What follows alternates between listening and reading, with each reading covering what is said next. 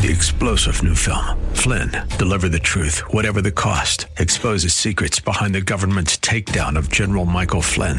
Flynn knew what the intel world had been up to. He ordered the first audit of the use of contractors. This set off alarm bells. He told the truth. He was the most dangerous person for Donald Trump to hire. They had to get rid of Flynn.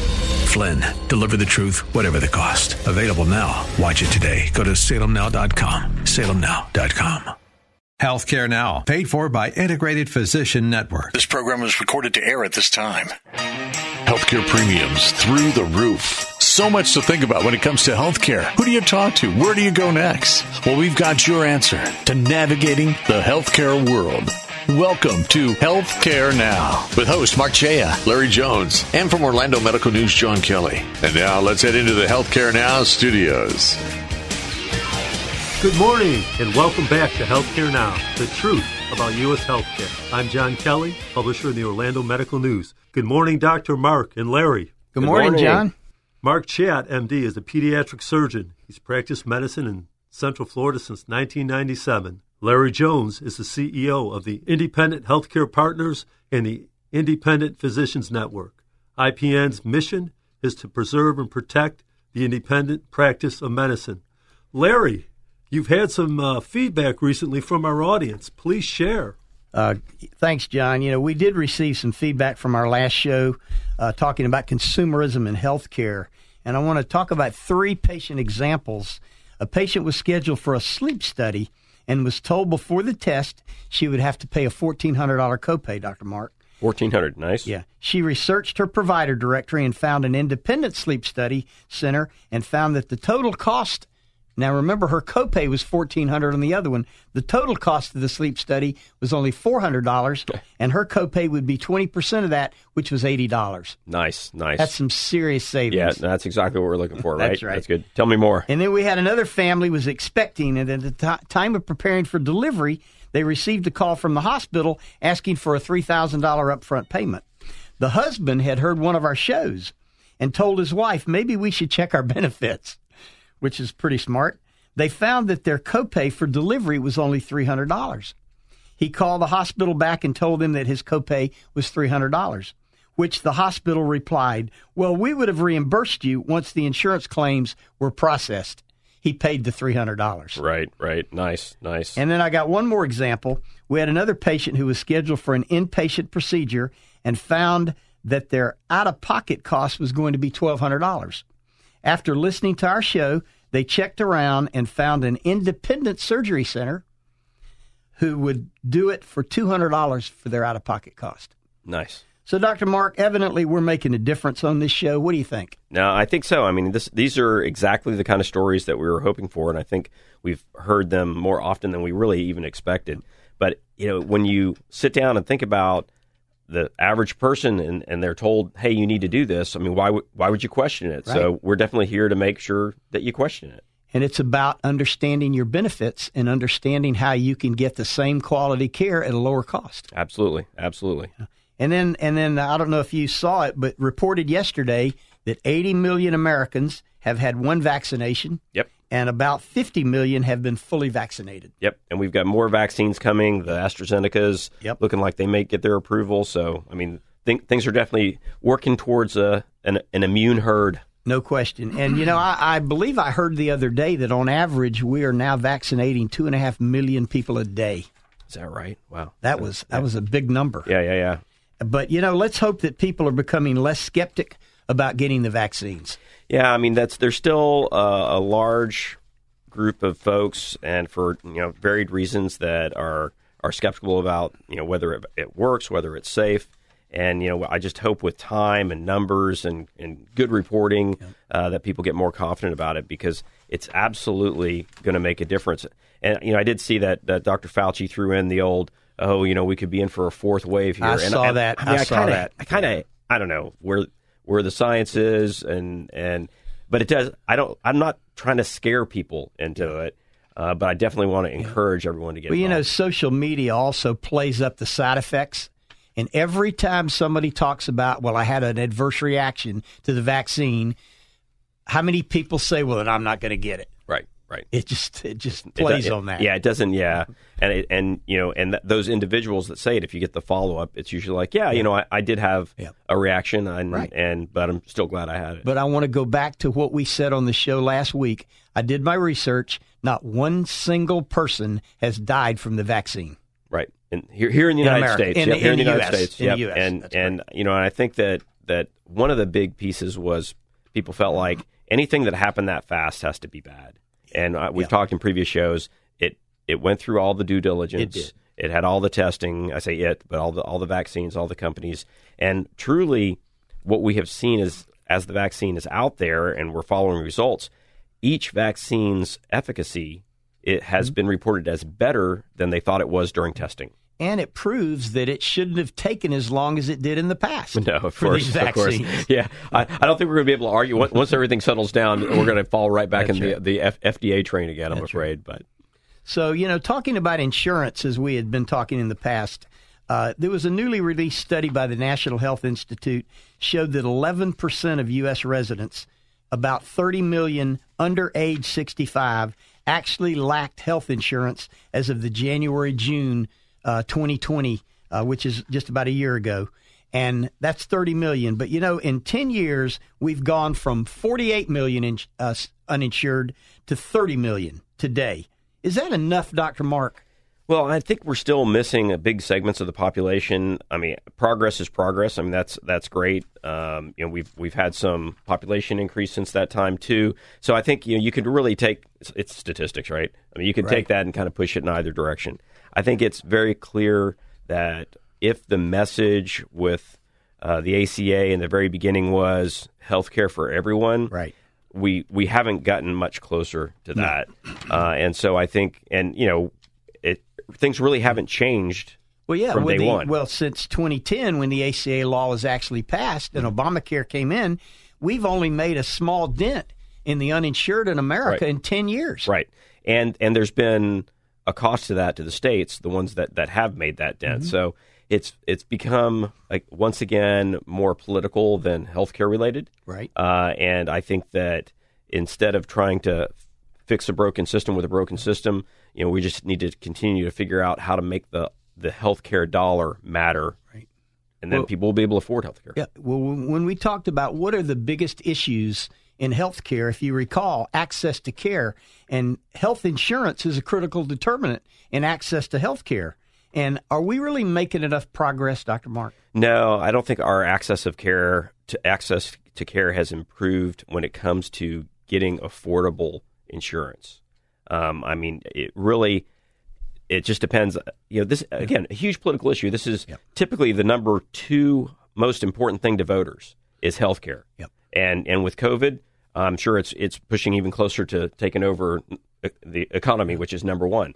So it's talked about all the time, and every politician has to sit down and say that they're going to do this and they're going to do that, and every once in a while you start to believe it. Right. Well, I did some research on that, and from 2010 to 2020, the last decade, corporate health plan costs have increased 42%, from $500 to over $720 billion. Wow. But over that same period, here's where I think the rub is.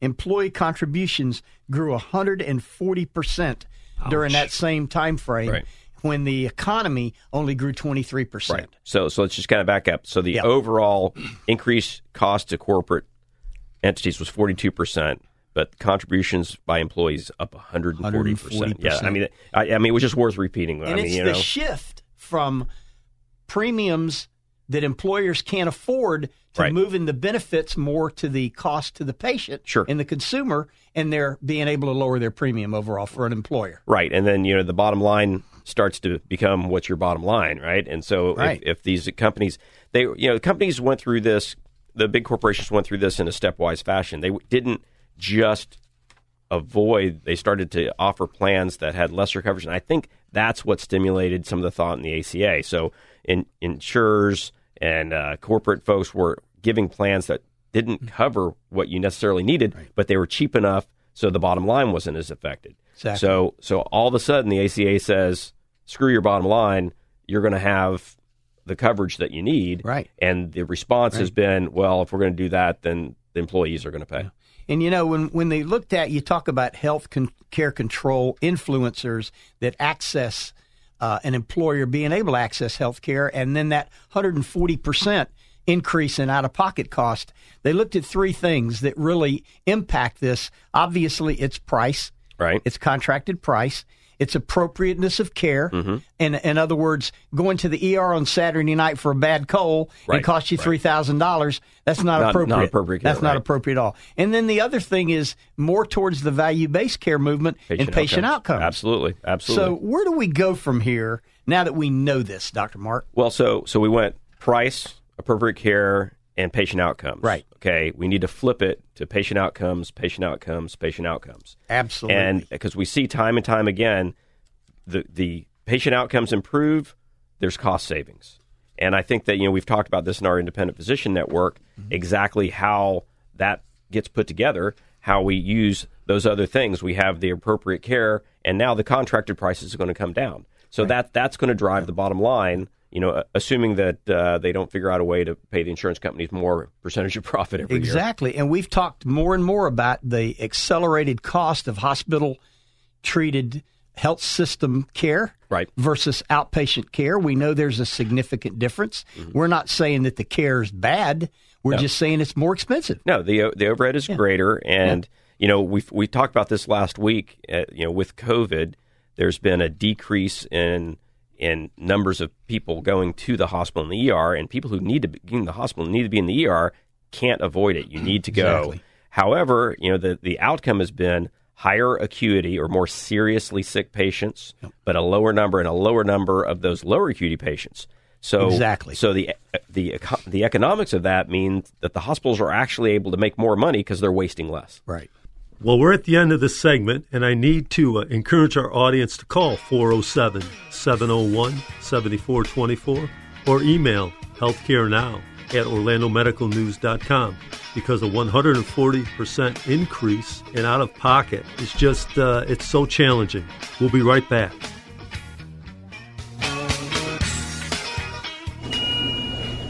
Dr. Thomas, please report to the ICU. In every healthcare facility, there's an invasion underway.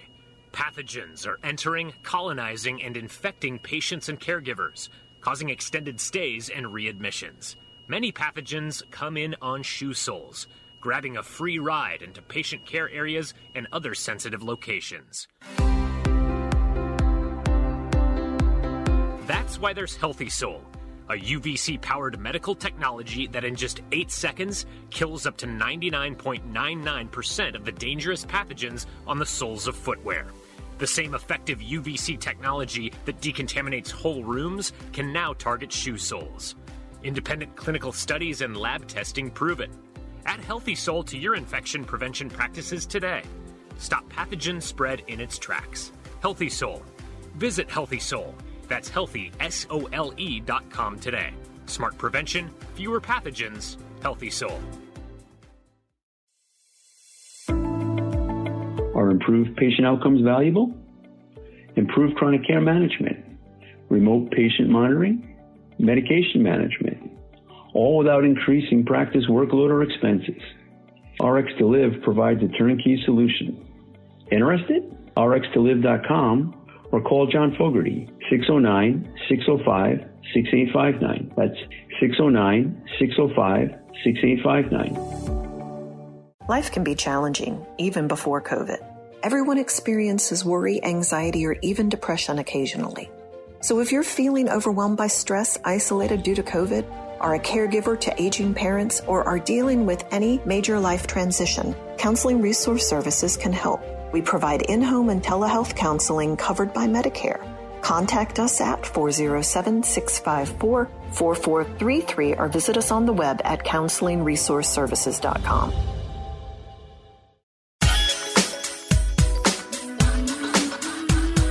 Welcome to Healthcare Now.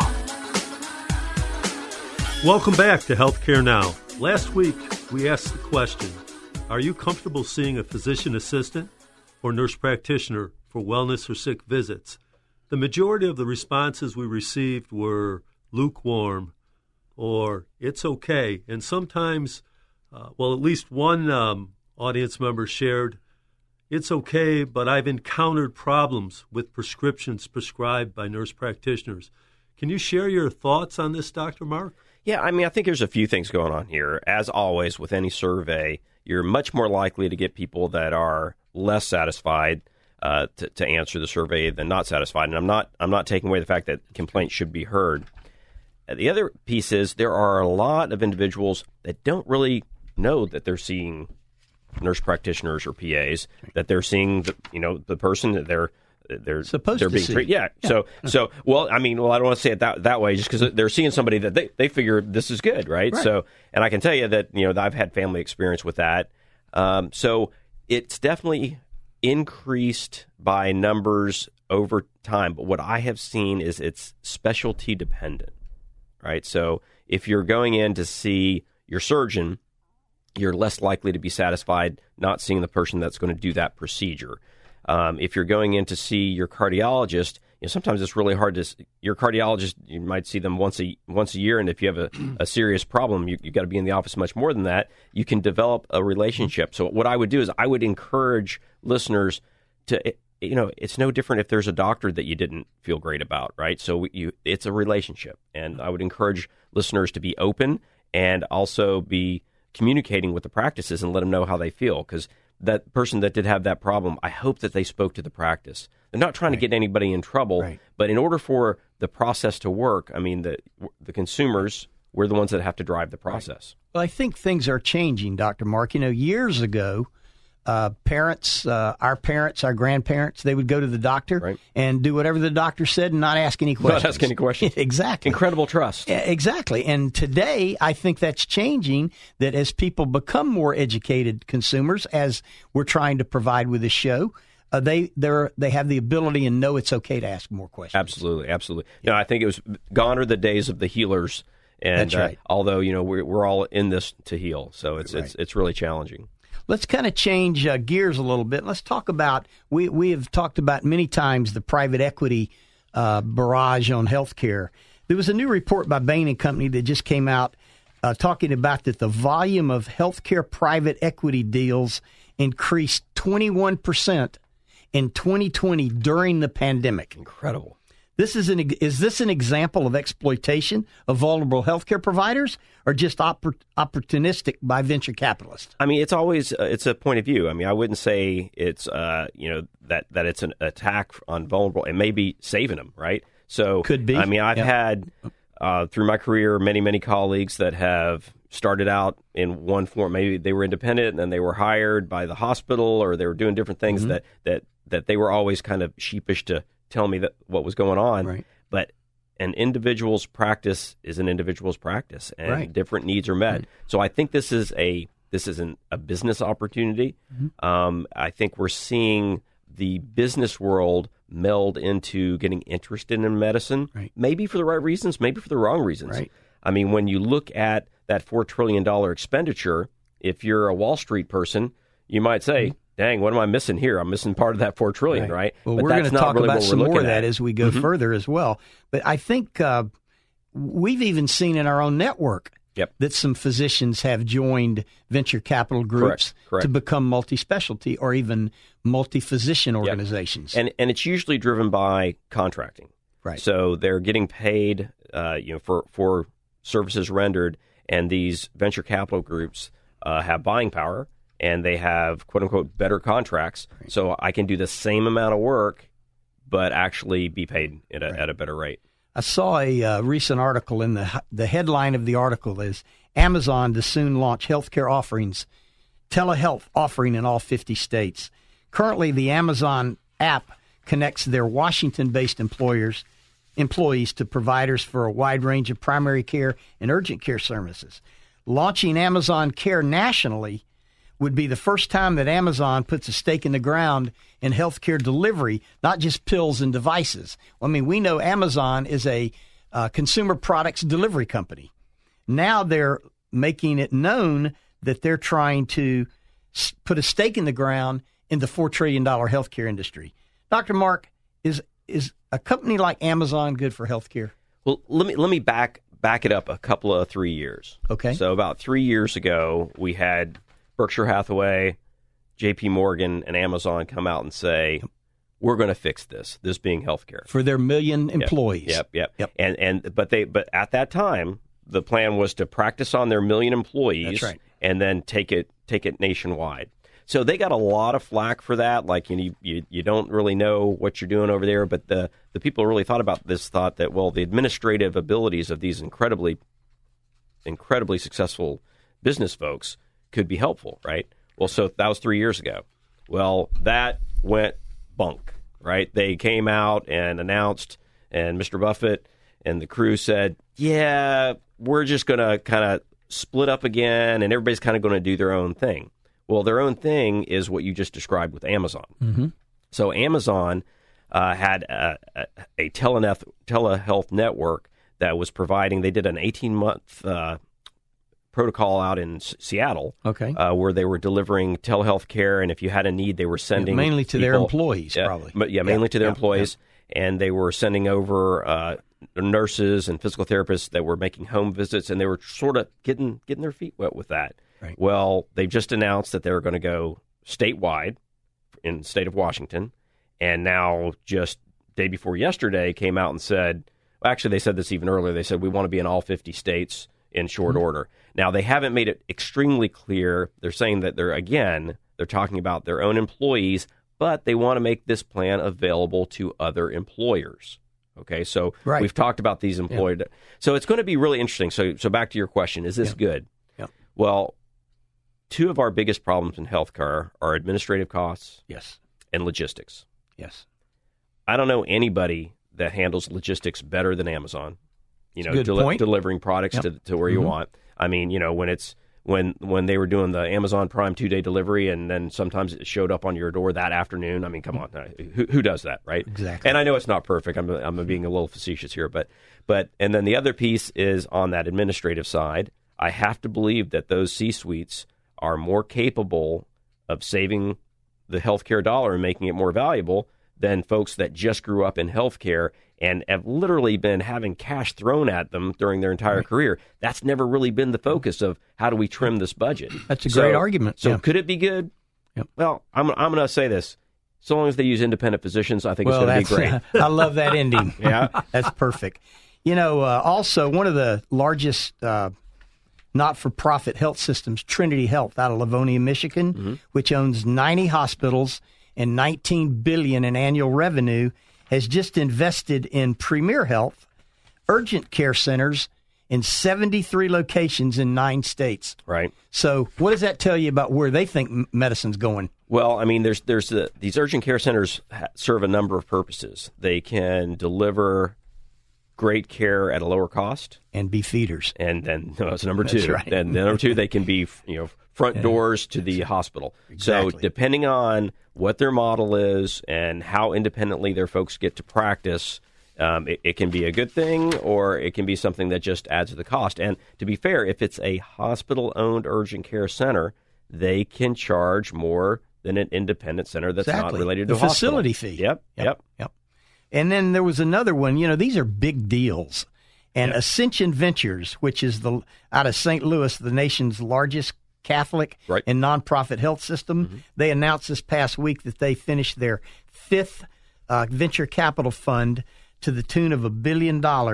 And this organization now reaches 300 hospitals, 431,000 employees, and generates nearly $80 billion in annual revenue. Right. If that's one company, that is the number one group. Exactly. So I think HCA is under 200 hospitals. Exactly. Right? Yeah, about 165 hospitals. Yep. So that's a big play, and it's been a long time coming. I mean, they've been very aggressive at going into markets and picking up hospitals that seem to have success potential and just keep growing it. And on the national front, Humana this week announced that it has created a new brand called CenterWell that will eventually absorb many of Humana's health services offering.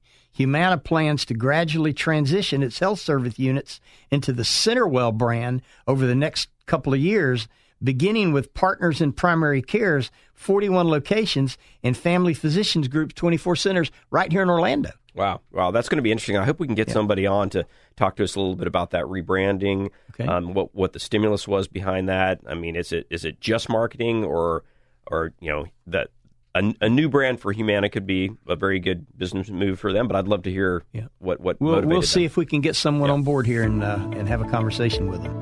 Private equity's impact on healthcare, quality of care, consistency of care. Audience, please share your thoughts. 407-701-7424 or email healthcarenow@orlandomedicalnews.com.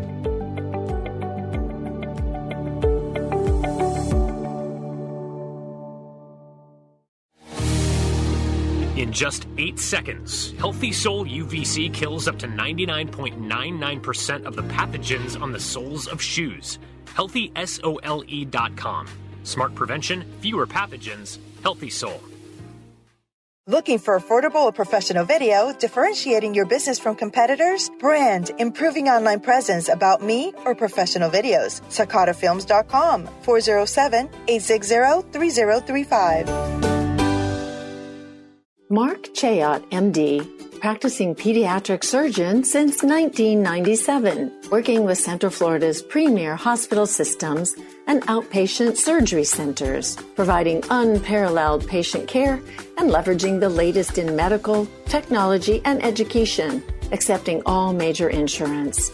407-228-4774 or visit OrlandoPediatricSurgery.com. The Integrated Independent Physicians Network, preserving and protecting the independent practice of medicine since 2015. Join the movement with us. IPNetworkFlorida.com. Orlando Medical News, Central Florida's primary choice for professional healthcare news since 2005. Interested? Check out our website at orlandomedicalnews.com or give us a call at 407-701-7424. Well, we've got your answer to navigating the healthcare world. Welcome to Healthcare Now. Welcome back to Healthcare Now. I'm a big fan of small business and a believer that small business is a significant component in our economic recovery. Joining the show this morning are Andrew Cole, President and CEO of the East Orlando Chamber of Commerce, and Joseph Felice, MBA, owner, president of the Avalon Insurance Services, LLC. They will discuss the East Orlando Chamber of Commerce's small business health insurance program, which has evolved the past 3 years. Welcome, Andrew and Joe. Tell us about this secret sauce the East Orlando Chamber has cooking for East Orlando small businesses. Thank you there, John. We really appreciate you being here on that. So thank you for having us. Yes, thank you, John. Appreciate the time and the opportunity to speak and share our business here. Okay, Andrew, why don't you start off by sort of giving a background? I know we've talked a little bit about this ourselves, but just for our listeners as to what the topic we're going to be addressing. Well, we've brought in, with the East Orlando Chamber, a bunch of health benefits and also insurance plans that we can offer to our members, which we've started this over 3 years ago and kind of have morphed this into different pieces. But the real aspect was we heard from a lot of our small businesses that they weren't able to offer benefits to their employees that were affordable.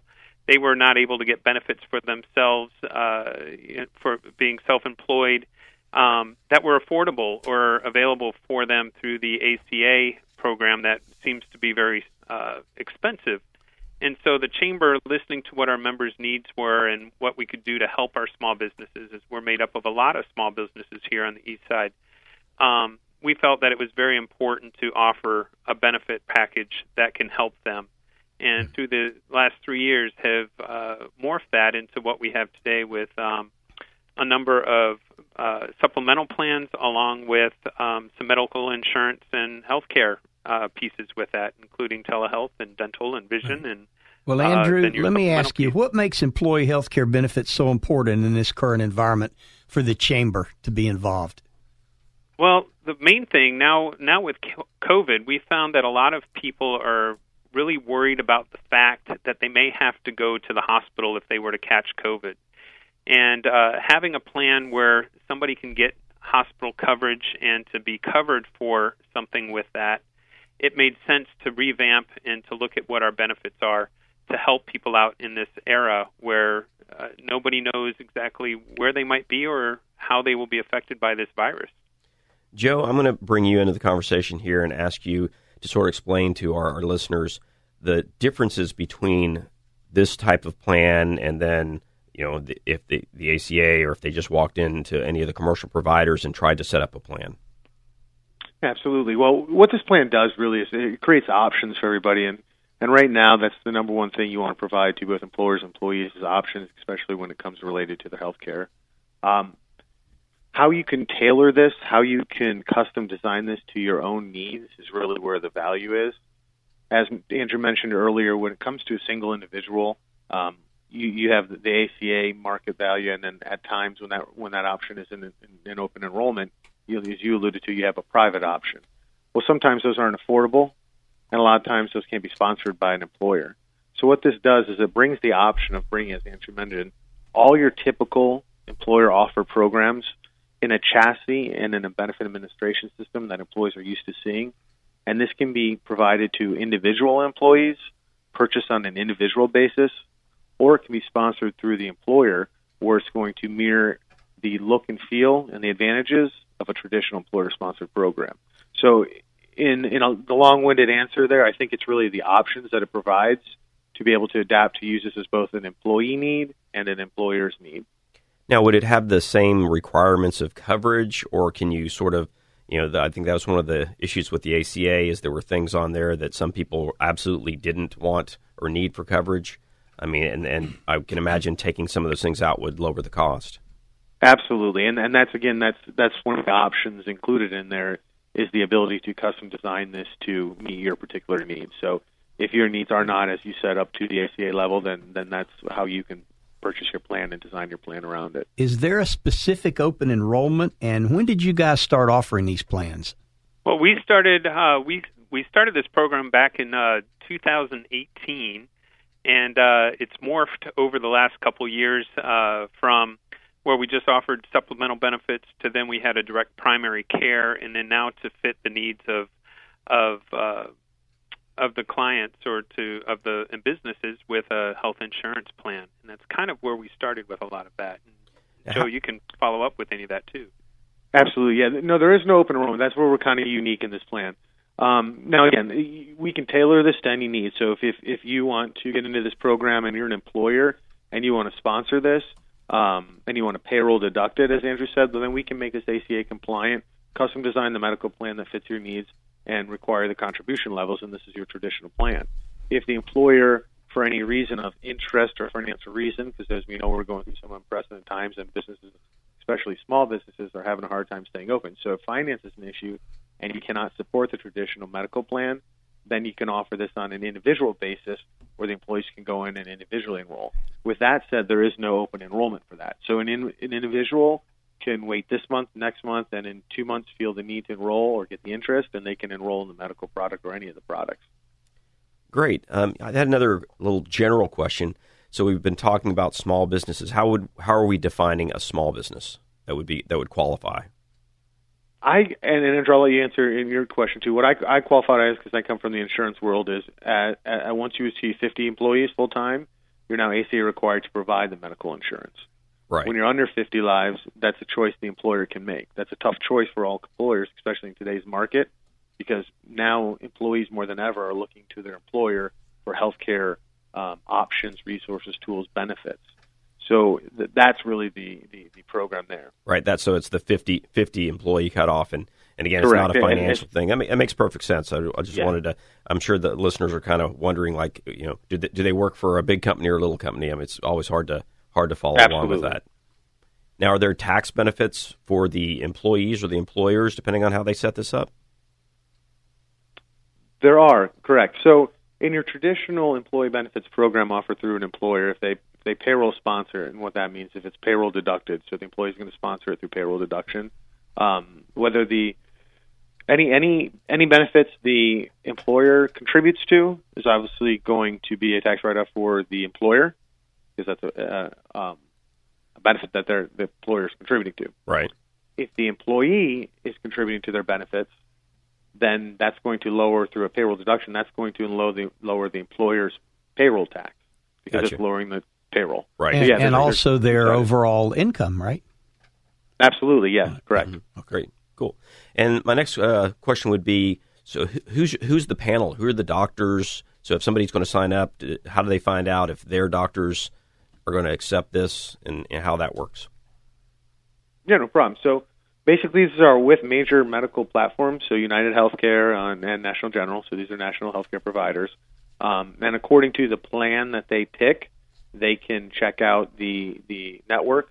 Obviously, UHC and National General have different networks available. So according to which plan you pick, your network would be available. So if you want to check out, you have a specific doctor before you look into the plan, that information is available for you to confirm. Gotcha. I tell you, that's been a more and more challenging issue on all insurances, and then when the commercial insurers are creating these narrow networks, you think your doc's on, and then when you put it up, they're like, oh, no, I don't take that actual variety. So that can be challenging.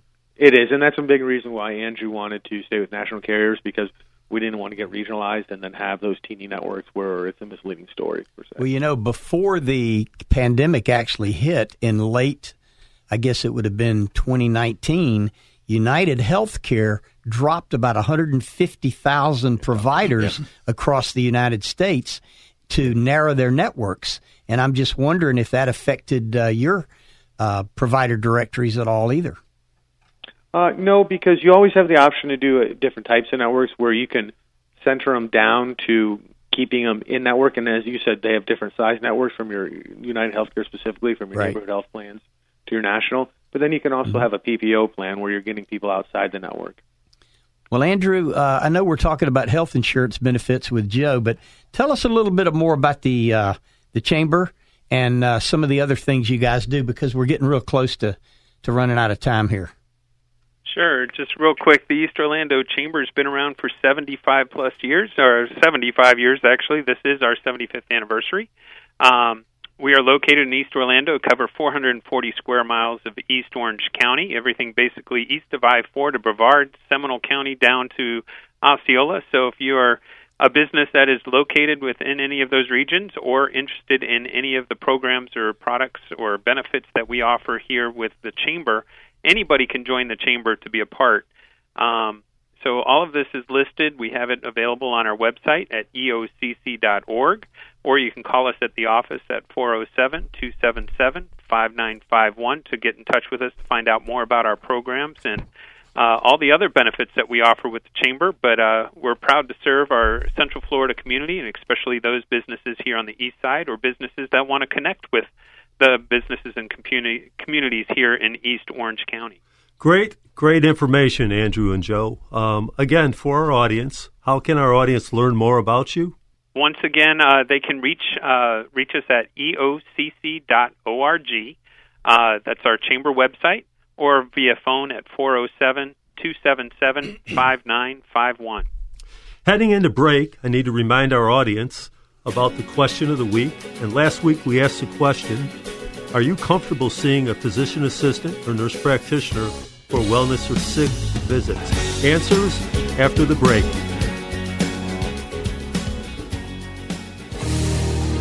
In just 8 seconds, Healthy Soul UVC kills up to 99.99% of the pathogens on the soles of shoes. HealthySole.com.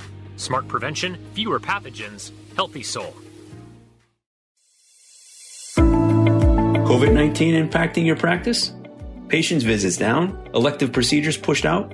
RX to Live provides a turnkey solution. Chronic care management, remote patient monitoring, medication management, behavioral health screenings. Interested? RxToLive.com. Better yet, call John Fogarty, 609-605-6859. 609-605-6859. Life can be challenging, even before COVID. Everyone experiences worry, anxiety, or even depression occasionally. So if you're feeling overwhelmed by stress, isolated due to COVID, are a caregiver to aging parents, or are dealing with any major life transition, Counseling Resource Services can help. We provide in-home and telehealth counseling covered by Medicare. Contact us at 407-654-4433 or visit us on the web at counselingresourceservices.com. Mark Chayot, MD, practicing pediatric surgeon since 1997, working with Central Florida's premier hospital systems and outpatient surgery centers, providing unparalleled patient care and leveraging the latest in medical, technology, and education, accepting all major insurance. 407-228-4774 or visit OrlandoPediatricSurgery.com. Welcome to Healthcare Now. Welcome back to Healthcare Now.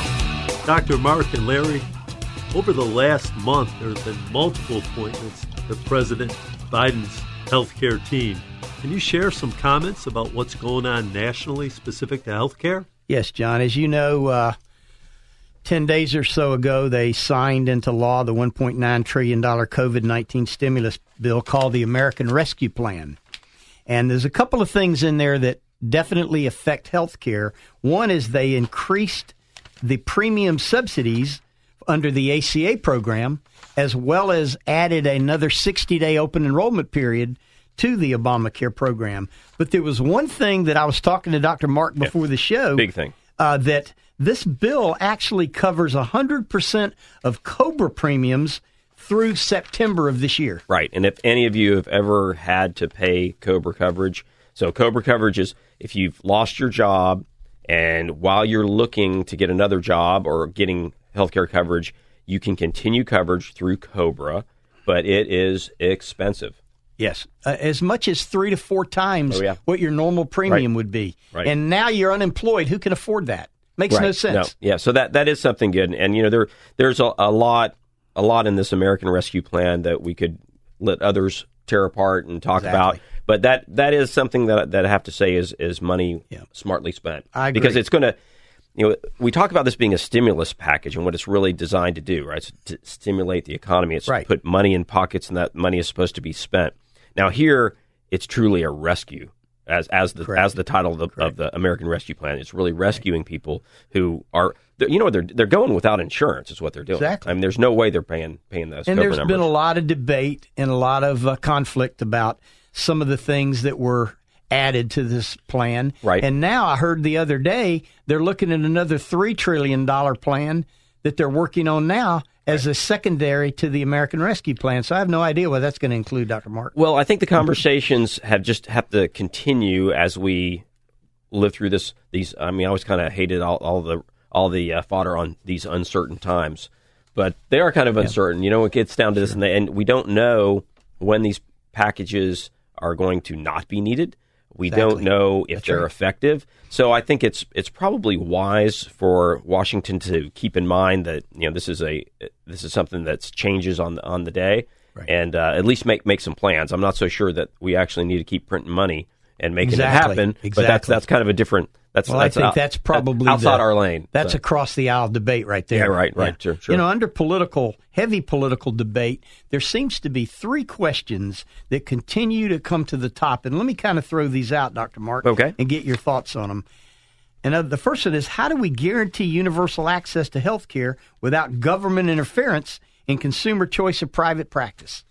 And the second one is, how do we limit the spiraling cost of health care without reducing quality and access to health care?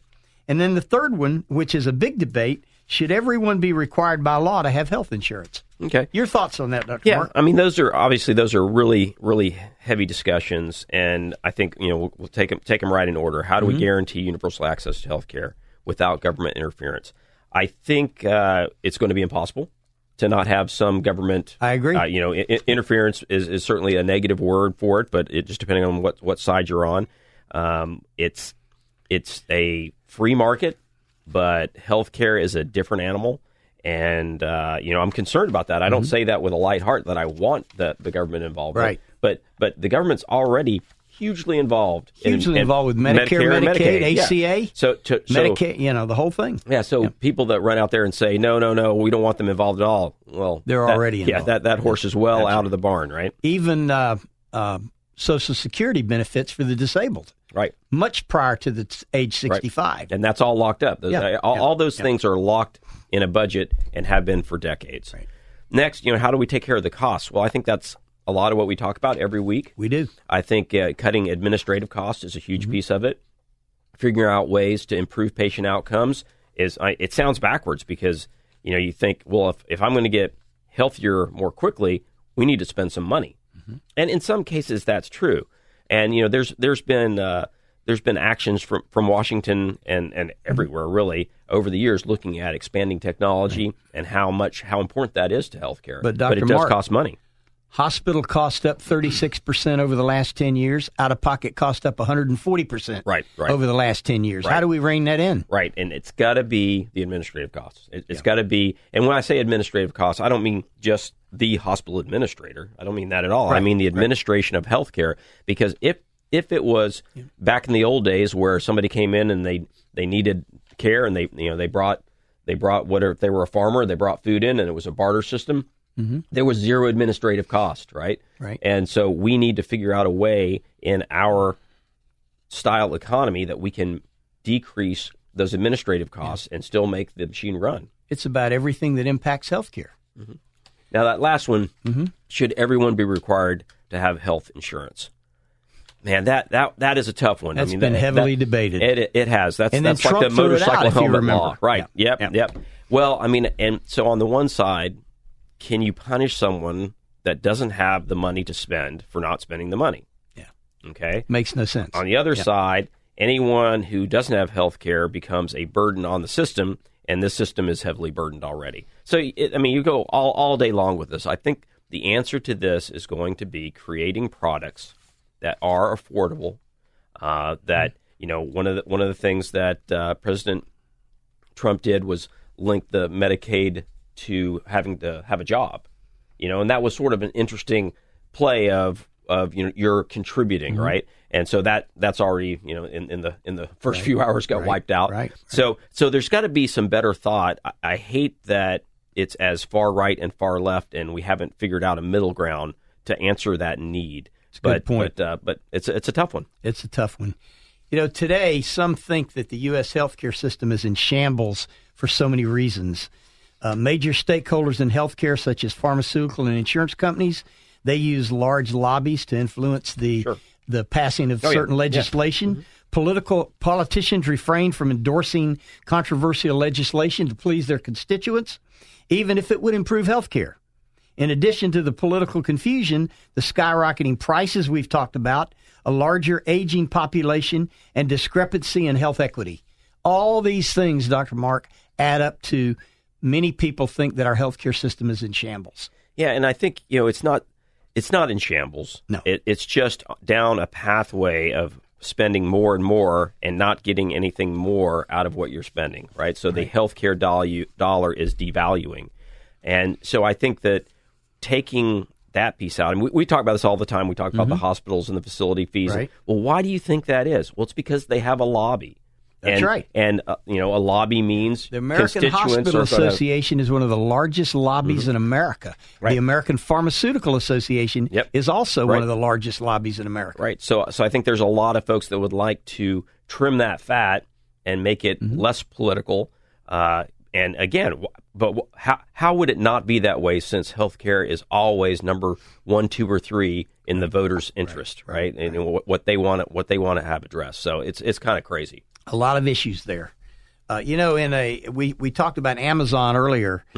They've teamed up with Change Healthcare to take a claims data processing with social determinants to provide more of the artificial intelligence moving forward. We've talked about this in the past. Right. Another venture capital firm and another angle to the Amazon approach that you were talking about earlier. Well, technologies. because they're going to bring technologies like AI, like blockchain into a business that hasn't really had it. Right. I think week after week we've talked about a topic that we just haven't been able to get to, and it's really talking specifically about who's going to be running our healthcare in the country. Right. We've only got about 5 minutes left.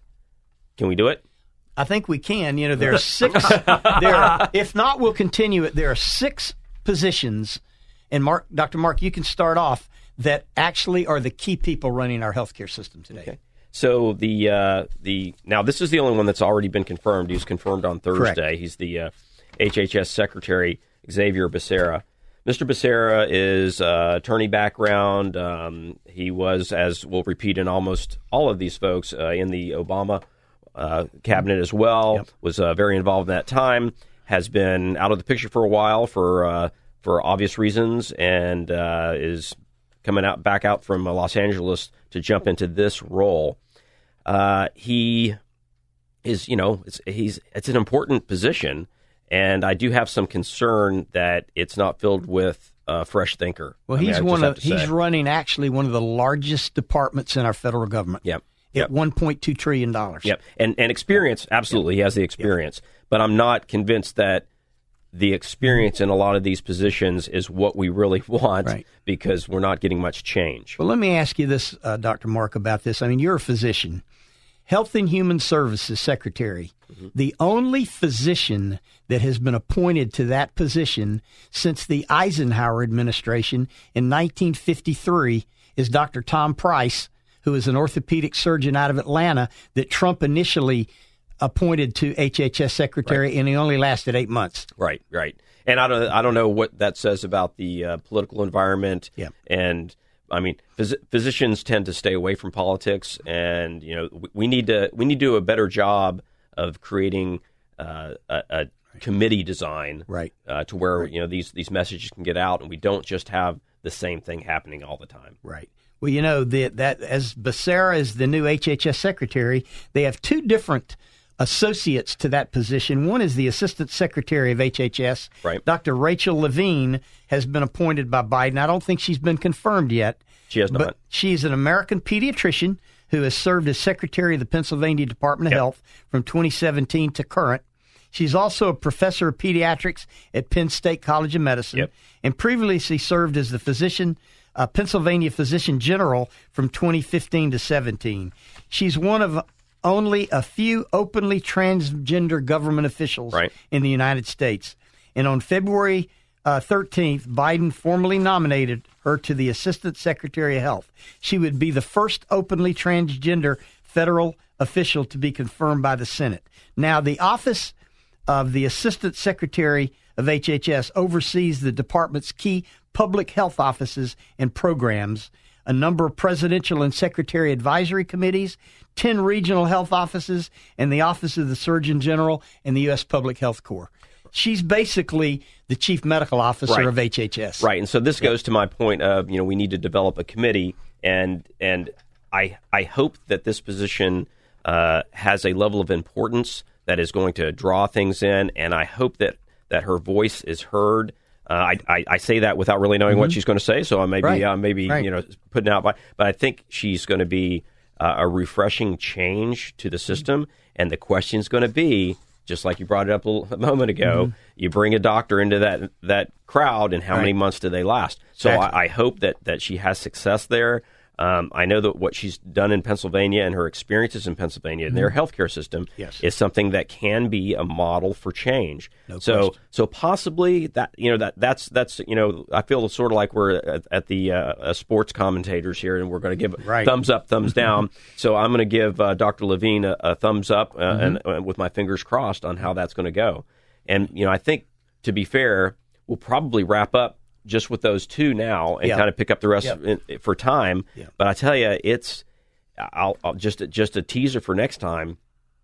Now we're going to step into, there was another Obama appointee, time and time again here. Deputy Secretary, which is more of the CEO of HHS. Right. And then we're going to talk about Surgeon General. Right. Then we're talking about CMS and CMMI on our next show as we open next week. Absolutely. Okay. Well, lots of change. Great conversation today, but it's time to recognize our sponsor and advertising partners who make this great program possible.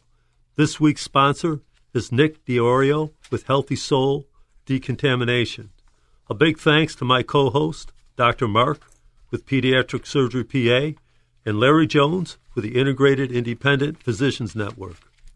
I also need to recognize our guest today, Andrew Cole, President and CEO of the East Orlando Chamber of Commerce, and Joseph Felice, MBA, owner and president of Avalon Insurance Services. And big thanks to our advertising partners, Diana with Staccato Films, John with RX to Live, April and Mary Catherine with Counseling Resource Services, Raul with CVRX, and myself, John Kelly, with the Orlando Medical News. Larry, please share a final thought for our audience. Take time to become an informed healthcare consumer. It's one of the best ways to protect your family. See you next week. See you guys. Do you feel better now? We hope you do. Join us again next week for Healthcare Now. For a podcast of this program, go to theanswerorlando.com. Looking for affordable or professional video differentiating your business from competitors? Brand, improving online presence about me or professional videos. SaccatoFilms.com, 407-860-3035. Mark Chayot, MD, practicing pediatric surgeon since 1997, working with Central Florida's premier hospital systems and outpatient surgery centers, providing unparalleled patient care and leveraging the latest in medical, technology, and education, accepting all major insurance. 407-228-4774 or visit OrlandoPediatricSurgery.com. The Integrated Independent Physicians Network, preserving and protecting the independent practice of medicine since 2015. Join the movement with us. IPNetworkFlorida.com. Mark Chayot, MD, practicing pediatric surgeon since 1997, working with Central Florida's premier hospital systems and outpatient surgery centers, providing unparalleled patient care and leveraging the latest in medical, technology, and education, accepting all major insurance. 407-228-4774 or visit OrlandoPediatricSurgery.com.